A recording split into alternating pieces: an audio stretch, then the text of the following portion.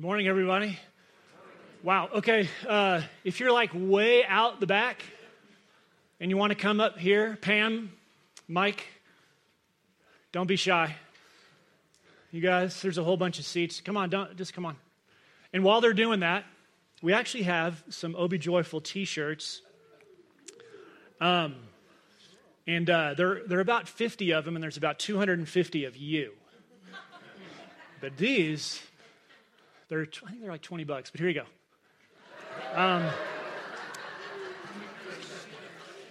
Yeah.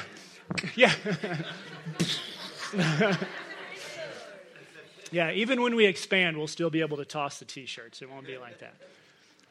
All right, well, it's so good to have you guys here. I hope you feel really warm and invited and welcome in the family of Christ. Guys, I'll move this down so you can, there we go. All right. So we're in a series that is called Great Prayers, and we're just looking at amazing prayers in the Scripture, some very simple, some complicated, but they're all from different people, different points of view, and what they're teaching us is how to communicate with God, because we all struggle with how do we communicate with God? How do we keep that alive? How do we continue to be engaged with the God of the universe as humans? So that's what we're doing. We just have a few weeks left in that series. Today, and you heard Sadie read it, when I was studying the passage, I was thinking, we need a child to read this. It's Psalm 90 if you want to turn there. But Sadie just has the most beautiful voice, and I thought if Sadie could read that to us, it'd be great. So Psalm 90, if you want to open that spot. I'm only going to read a couple of verses out of it, but let me encourage you, Psalm 90 is an incredible place to go. If you want to spend some time with God and then want something rich to just fill you up and just continue to give you more and more, man, Psalm 90 will do it. So take a look at that. This week, I think it was Friday morning, I was coming down to meet a friend for breakfast at 7 up at Izzy's, and so I'm coming down, and it's one of those mornings, if you were around here, there was a great inversion, so the clouds were like crushed down on town, and it was just awesome. I mean, it was beautiful, and then about the river, it's like... I just got taken over by the clouds, right? And so you've experienced that. And I came into town. It was really deep. I don't know if it's fog or clouds. One of you scientists can tell me. But whatever it was, I was in that. And I met my friend. And in the restaurant, people were talking about, the snow. It was the first day we've had some snow on the peaks. And my friend said, oh, man, I didn't even see that because of the cloud, the inversion. I couldn't see. It was all just, maybe the tops of just downtown. You could see the tops of the buildings at the most. And when he was saying that, it just struck me because I had just seen this incredibly beautiful scene and he'd been trapped and socked in, Now that just up above, probably on the bench, just 30 or 40 feet above Elk is a whole different view. Excuse me. Just above Elk is a whole different view of everything, right? And as I was studying this passage, I realized in Psalm 90, something is happening there with Moses where he is actually, I think, rising above the place that he is in seeing the majesty of God, the goodness and the greatness, the incredible power of God. And when he sees that, he's overwhelmed and he writes this prayer that we have today.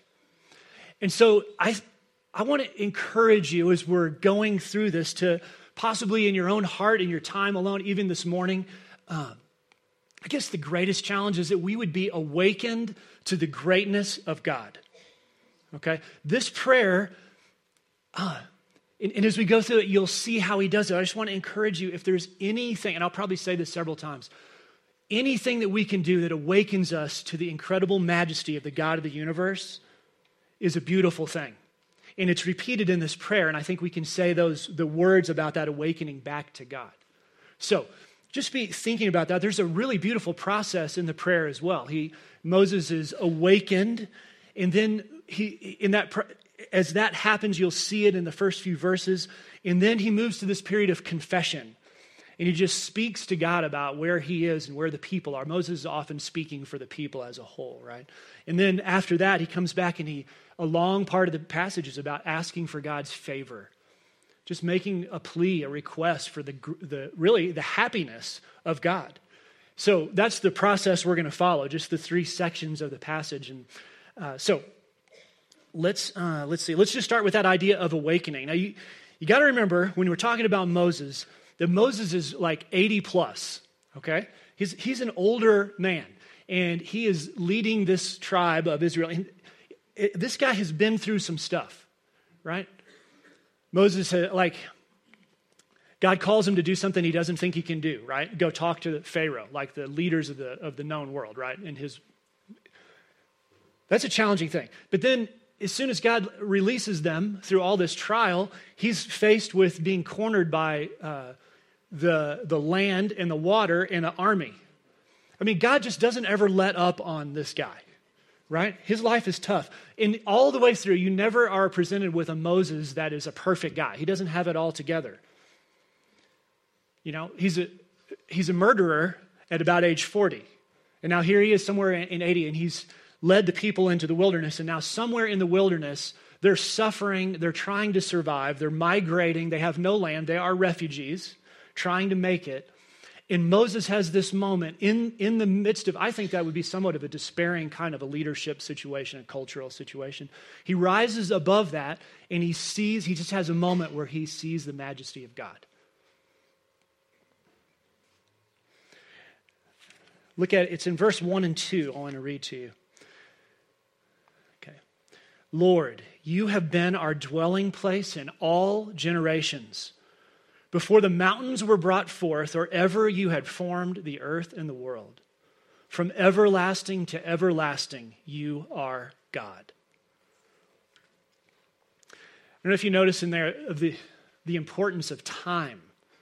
This whole, if you're studying this, if you take some time with Psalm 90 later, what's something that seems to awaken this passion of Moses around who God is this idea of time.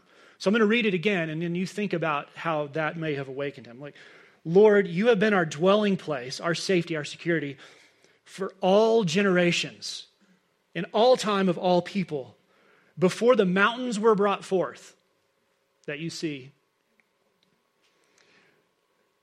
or ever you even formed the earth and the world, from everlasting to everlasting, you are God. You see all the time elements in that, and it continues through the whole passage. It's pretty amazing. There's sort of this intellectual trigger for Moses that sends him, and he says, oh, because of this, I recognize this glory of God. I can't escape because of what he has done, this wonder. And the last 3 words of that, to me, of this awakening are pretty poignant. He says, you are God. There's something in his description that's poetic for me. I don't know why, but when he says, all this, you've been our dwelling place from generation to generation, for all generations. You from before you created the mountains, before the earth was formed, and everlasting to everlasting, you are God. He's awakened to this thing that takes him to this other level of understanding. Have you ever had those moments where something just clicks and you didn't know how to do it, and then you do? Or you finally understand? What came to mind for me was, actually, I don't know if Chad's in here, Chad Olson. I think he may be downstairs, but he taught me to teleski, which is a pretty hilarious looking thing, you know. This guy, teleskiing. And so he's teaching me first day, run one over on the bunny slope. And so I'm trying to go down. Of course, it doesn't work. And he says, well, what you need to do is just square your shoulders to the slope, to the fall line of the mountain every time, no matter what.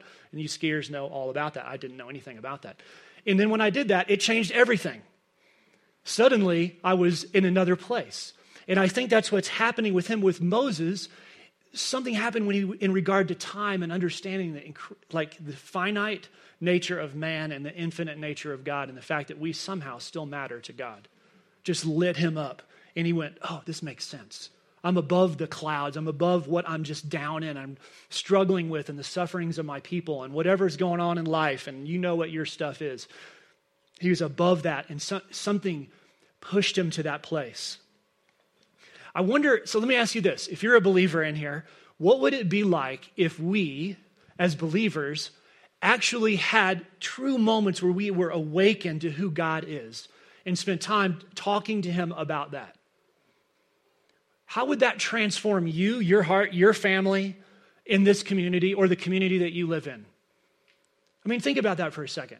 One or two of us, Moses, here's Moses. He's one guy. He has this moment where he sees he's above the clouds. He's above what he's stuck in, the things that he's trying to voraciously fill himself up with like it's going to work.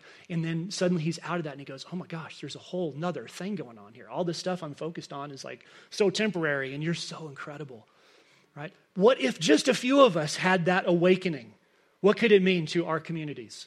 Think about it. So, that's the most important thing I want to encourage you to just think about. What would it take for you to be awakened, for me to be awakened to who he is? Where is that place? What's that thing that helps you get there, that helps you move into that space? I think of Moses too. A lot of times you read about him going up on the mountain, and he had some pretty bad experiences on the mountain. He had some pretty amazing experiences on the mountain. But he's up above, and there's not a whole lot of trees. He's looking down. Unless he goes around the corner somehow, he's seeing back down. He's seeing all the mess in his life. It's all those people camped down there. But he's got his eyes up with God just for a little bit. And this prayer is a part of that. So the next thing he does is there's this period of confession that's pretty bold in here, it's pretty heart-wrenching, really. We're not going to read all of it, but just a little bit. And you'll see in several of the prayers that we're going to study, if you go back and read ones we've been to, confession is often a piece of the communication with God that's really important to sync us with him. Look at verse 7 and 8. For we are brought to an end by your anger. By your wrath, we are dismayed. You have set our iniquities, our shortcomings, our rebellion, all before you, our secret sin in the light of your presence. That's a pretty bold confession. I mean, there isn't anybody, when I read that and I thought about reading it to you, I'm thinking, oh, secret sin. Nobody wants to talk about that. Because as soon as I said secret sin, all of you are like, oh, God.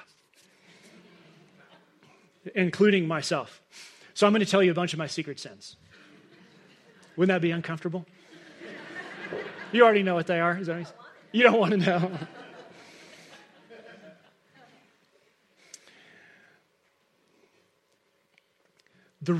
So he says several things about God's anger and wrath.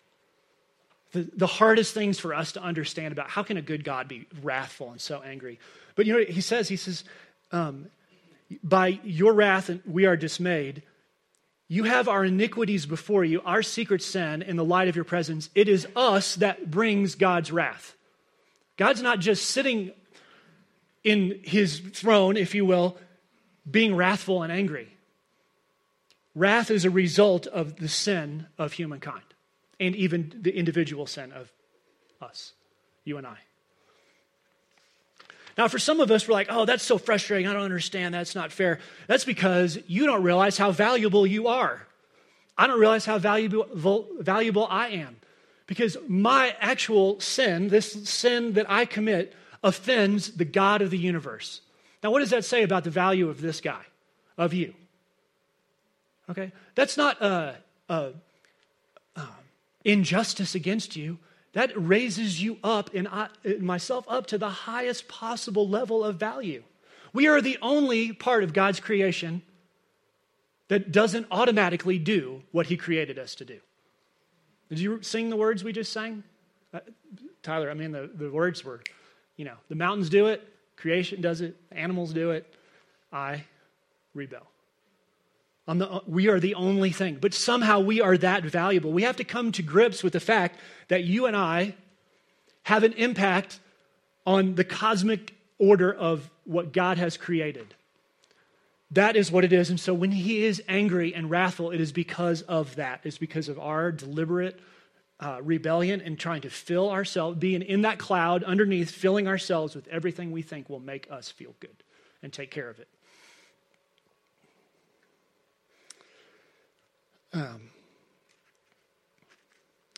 Confession is one of those things in any relationship that is really powerful and poignant. And I mentioned to you a couple of weeks ago how I had a really hard time just confessing to Claire about something that was her fault. That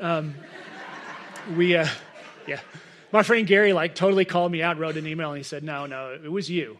It was you. Don't be silly, which is true. But it's so hard to say whether I'm sorry or just to simply confess. This is what happened.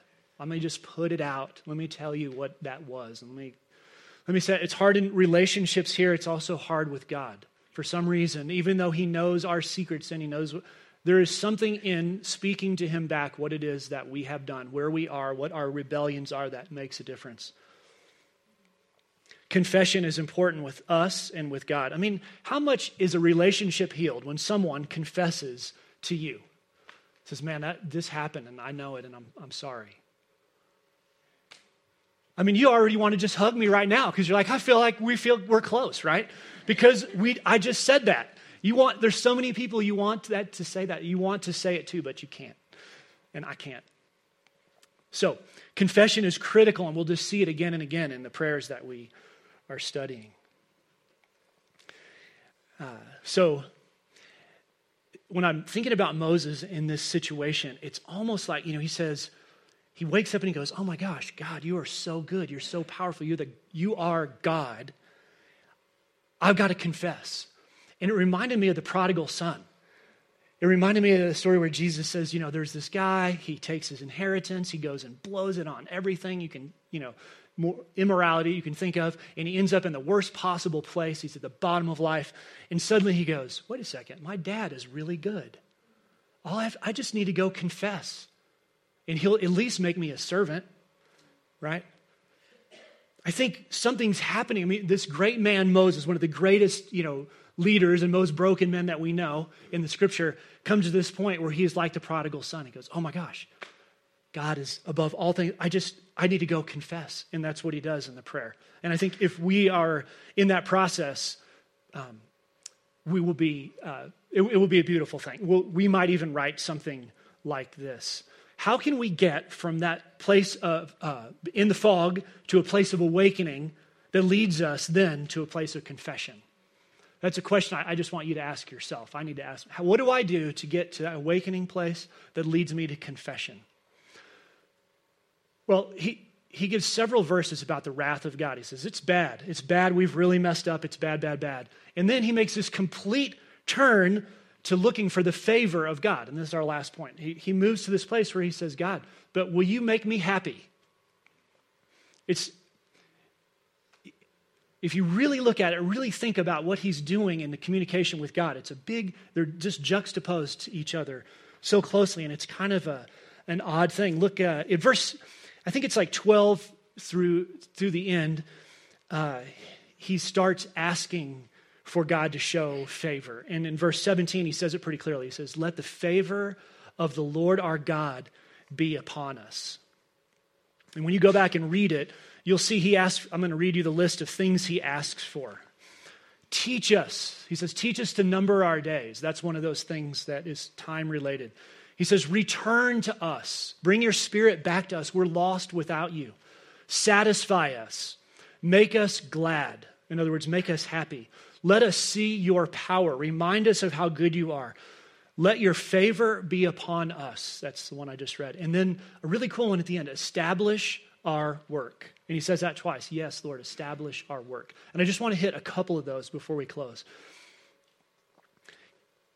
One, he says, satisfy us. In verse 14, satisfy us in the morning with your steadfast love that we may rejoice and be glad all of our days. That word satisfy means to completely fill up. Just, I am full with that. I don't need anything else.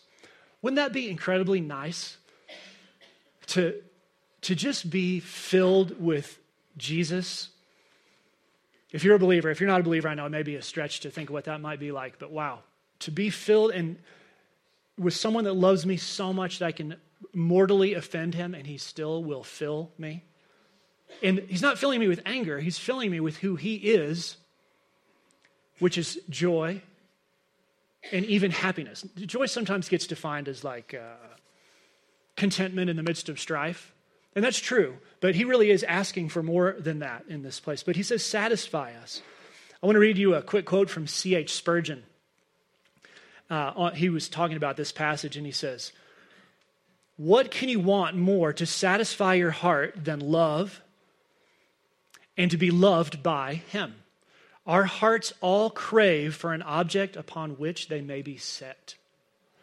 We often surrender, listen to this, we often surrender ourselves to an unworthy object which betrays us or proves too narrow to accommodate our heart's desire. But if you love Jesus, you will love the one who deserves your affection, who will amply repay your fullest confidence and will never betray it.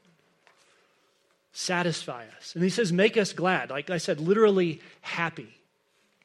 But what is interesting about that is that, Moses is acquainted with both joy and suffering. And he's watching the suffering down below in this world that he's seeing. There is something about the life of humans and you and I that we have to be able to go forward in life holding tragedy and suffering and joy, and we have to embrace them both. It's because the result of sin is that we have to hold this side. We have to embrace it, and God uses it to sharpen us, to grow us, to draw us to him. He carries us through it. He doesn't destroy us with it, but it's balanced with joy. And Moses is saying, the way he says it is, let us know as much joy as you have allowed suffering. Let us hold them both. So there is the favor that is sometimes supersedes the suffering, but we need to hold them together. Make us glad. And then he says, show us your work. Let us be amazed by what you do. I was listening to NPR. I don't know if some of you heard this. It was just a little 2-minute thing or 5-minute thing about the electric eel. Did anybody hear that this week? All right, just me. Okay. Well, okay. So they were talking about what these scientists really don't know hardly anything about the electric eel. And for me, one of the things that awakens me to the greatness of God is science. Okay, I'm no scientist, but when I see the incredible complexity of something that humans cannot possibly understand and have not been able to explain how an eel ever came to the point where it can create 700 watts. 700 watts? Nobody knows why that happened or what the purpose of it is even. They don't know. That's because God made it the way he wanted to make it. And, and that's a kind of a macro example. We talked about the stars, the billions of stars. These are the things for me that sort of lift me to a place where I'm awakened. I say, oh my gosh, God, show me your work. Show me more of that. It might be for you geology or just a blade of grass or your kids, your family. I don't know. Whatever it is that moves us there, he's saying, show us your work. Take us to that other place. And then the last one I'm just going to bring up, he says, establish our work. In other words, and he says, like I told you, he says it twice, establish our work. Most of us work most of the week. We spend most of our hours by far working and then sleeping and then a little bit with other people. That we're interacting with outside of work. Okay? So make our work valuable. Give meaning to our work. This is powerful. It was powerful then. They're in the wilderness. All they're doing is surviving. But Moses says, give meaning to my work. And you guys that are in college, wherever you are, especially there, but looking forward, all of us, we so desperately want our work to have meaning.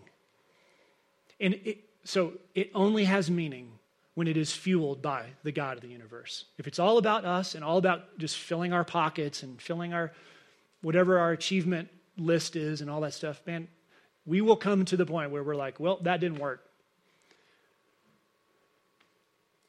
Instead, God, the God, give my work meaning. Just pray that for a while. Pray, God, give my work meaning. See what happens. See, if we were all awakened to the incredible majesty of God and the value that we have, even that our little tiny sin makes him so angry, but he would still come and take care of us. I think every song we sang had to do with that today. Then that would move us to, I think, a new place in following Jesus in our world. And it would impact the communities that we live in ways that we can't even expect to have happen. I think this is just an incredible model for prayer, awakening, confession, and praying for favor. So think about it.